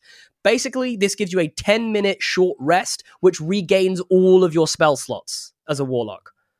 Yep. And if you've got a sorcerer in the party as well, like there's some sorcery points back. Yeah, you could literally monk at like key points.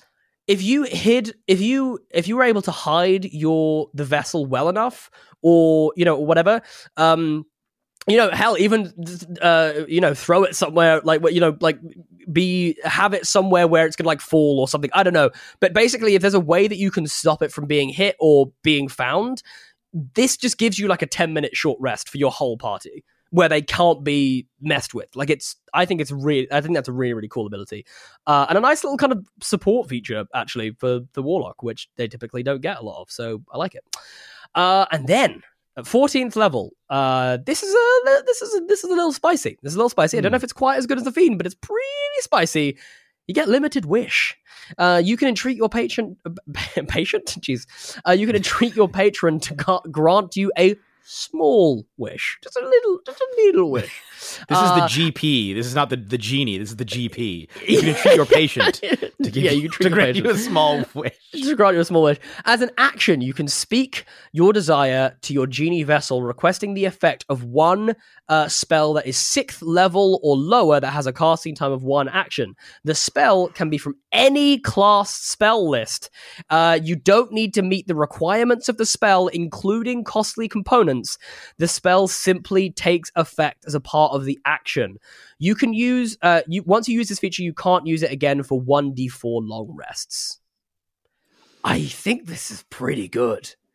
Yeah, there's a lot of clutch spells at that level, 6th level or lower. I'm thinking like Revivify or something. You don't have any diamonds lying around. I mean, you're saving people's lives. You know what I mean? Reincarnate, raise dead. Huge. Yeah, you'd get raised dead there. I don't know what level resurrection. You can get true resurrection, but let me see what level resurrection is. Because you might be able to get resurrection. No, resurrection is 7th, but you can get raised dead. Yeah. And reincarnate. If their body is mostly destroyed, you can just reincarnate them. True seeing. That's a pretty dope one that could be huge. Mass suggestion could get you out of hell of a pinch. Polymorph. Looking at a list of polymorph. Globe of invulnerability. Okay. Chain lightning. Who doesn't love chain lightning? You know what I mean?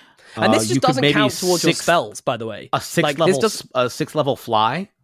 Yeah, like maybe this doesn't count towards just, like this is just like a free use of it, like a free thing. Obviously, the only thing is that you can it doesn't recharge automatically on a long rest. It might do if you roll at 1.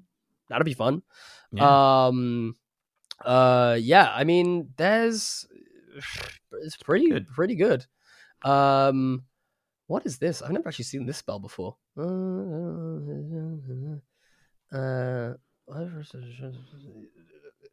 Which spell? What's the name? Word of Recall. Oh, is that where you like remember something? Or you bring Word something of Recall back? is I can't remember. The caster must initially cast the spell in a sanctuary that is sacred to their deity. After this, instantaneously at any time, the caster can teleport up to 6 people to a prepared location. Wow. Oh, yeah. Wow. That is bananas. That is, wow, that just, okay. See what I mean? That's pretty good. Just like, we don't want to be here anymore. Oh, wait, you couldn't cast Reincarnate. I just realized it's a casting time of 1 action. So that limited it a little bit, but still. Oh, yes. That's true. Still. That is true. But still, I think that's so good. And given the fact that you have Wish, you also will get access to Wish. I mean, you could be doing some serious stuff. Like a high level Genie Warlock could be doing some serious stuff. Yeah. And definitely, I mean, that combined with the fact that you can do a 10-minute short rest, I mean, it's negating a lot of the downsides of their low, the low amount of spell slots and stuff. So, other than potentially some of the descriptive stuff with this one, which definitely feels a little sketchy. Yeah. Also, I looked it up. So Efreeti, from what I can tell, are not clearly associated with fire. Marids, it doesn't mention water in like the original. It just says they are devils. They're a kind of devil. It's like there's a secondary meaning of giant. It's basically a very powerful genie in some versions. Some of them say they can predict the future by ascending to the heavens and spy on the angels. Some of them, they were, they guard they guard like a barrier between jinn and humans. It doesn't really seem like they have anything to do with water until obviously I haven't done a bunch of research on this, but until I get down to until it says in modern fantasy genres, in the Davabad trilogy they are created from water, and then in D&D they're from the elemental plane of water.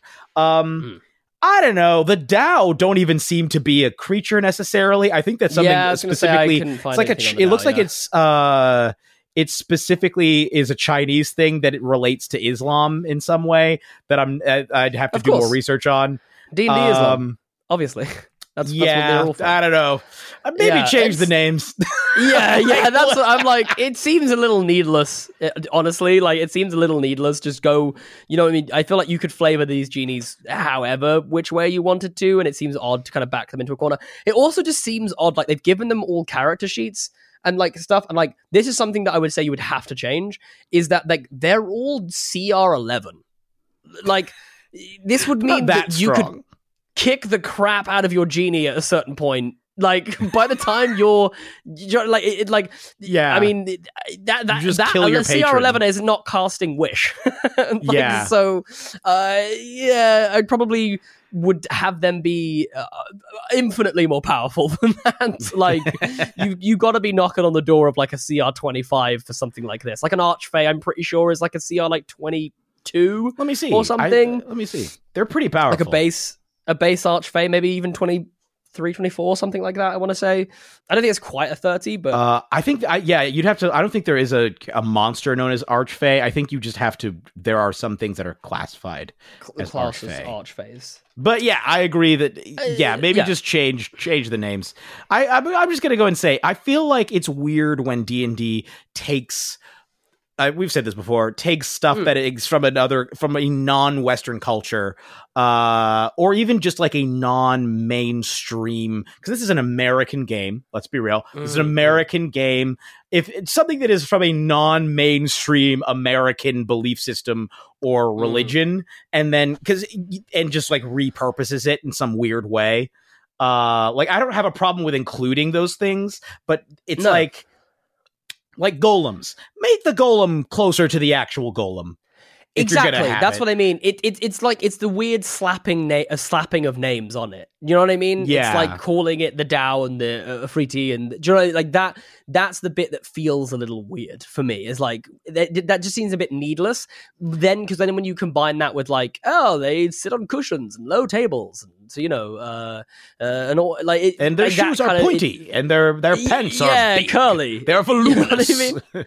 Yeah, like that's where I think it just gets into a little bit of a weird space. Like it lists turban under the like vessels that you can have. It's like, okay, guys. Whoa, why?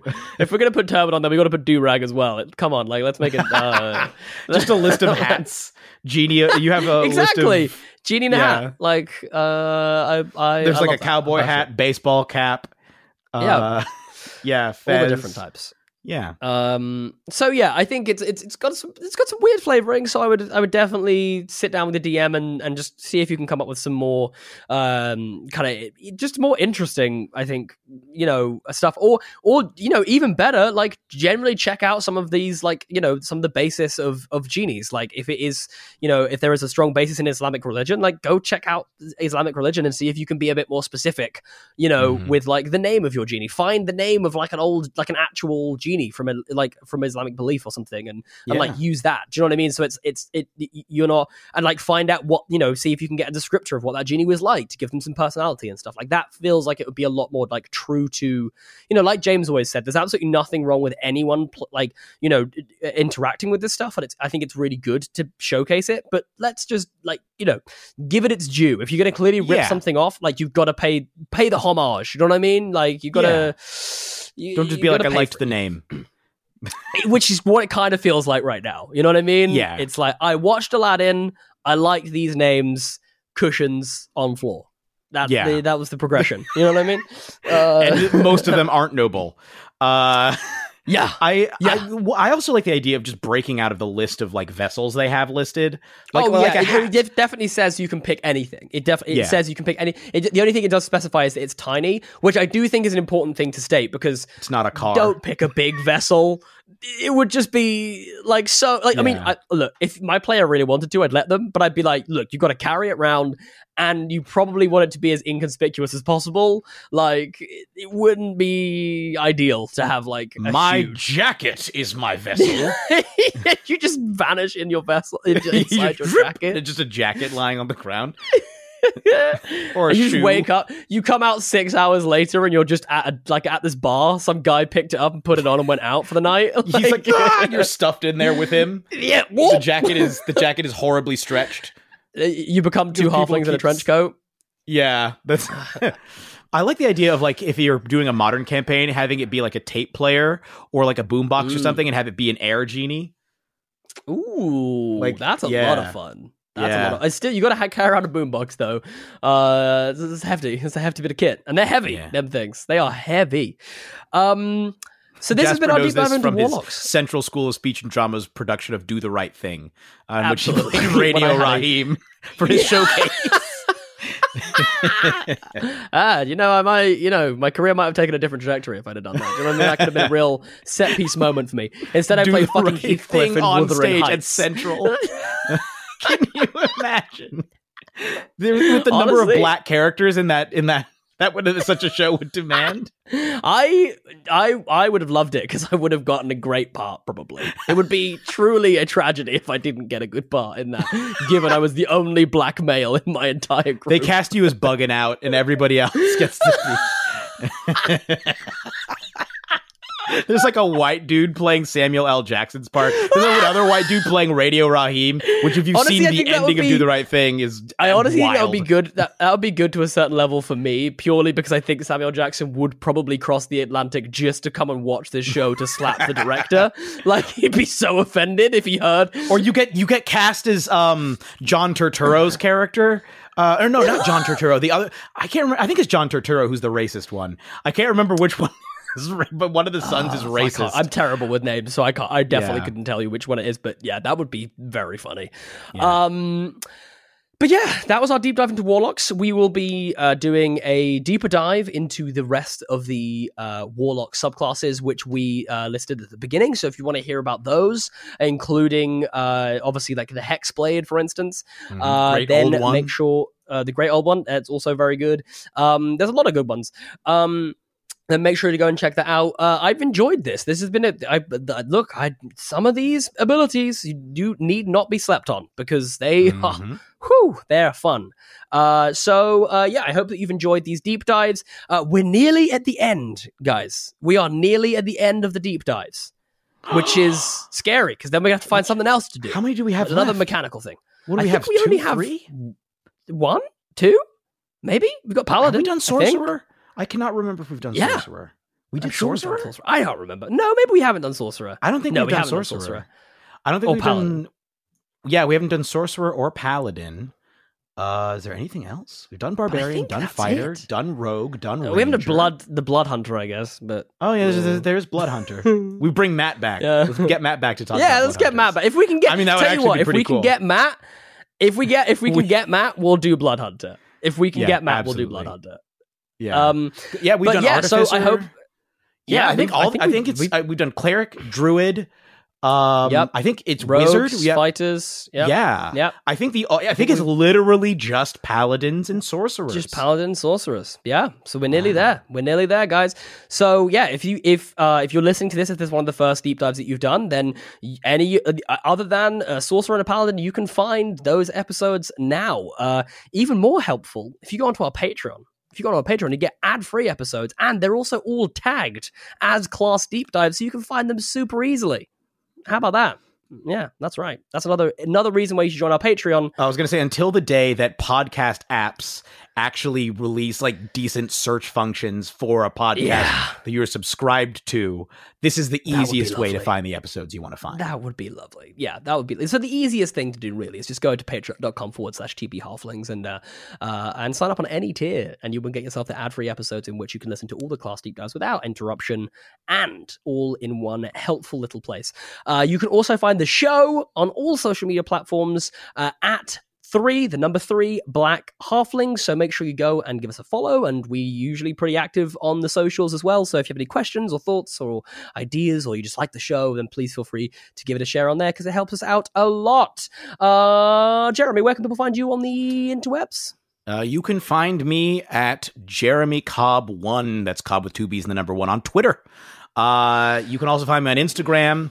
But I do remember what it's called, but I'm going to leave it a mystery for now. Yeah, leave it a mystery, because there's no pictures on there, and it's just like a weird, creepy. I just follow a bunch of D&D people and occasionally comment on things. Yeah, you can follow me at JW_Cartwright. We will be back next week. I hope that you have enjoyed this episode.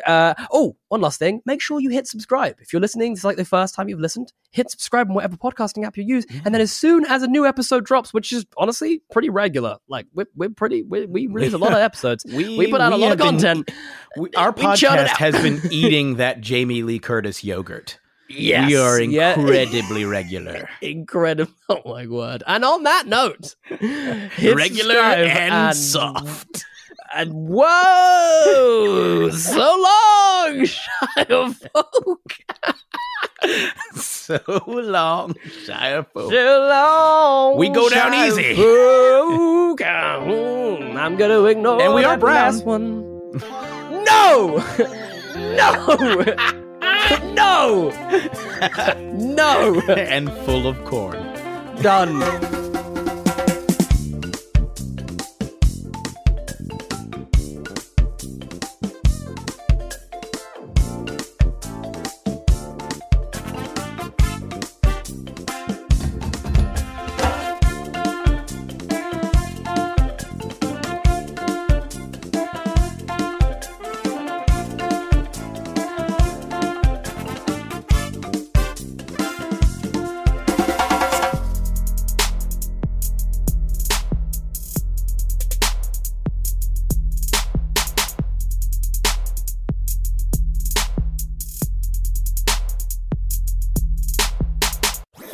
That was a HeadGum podcast.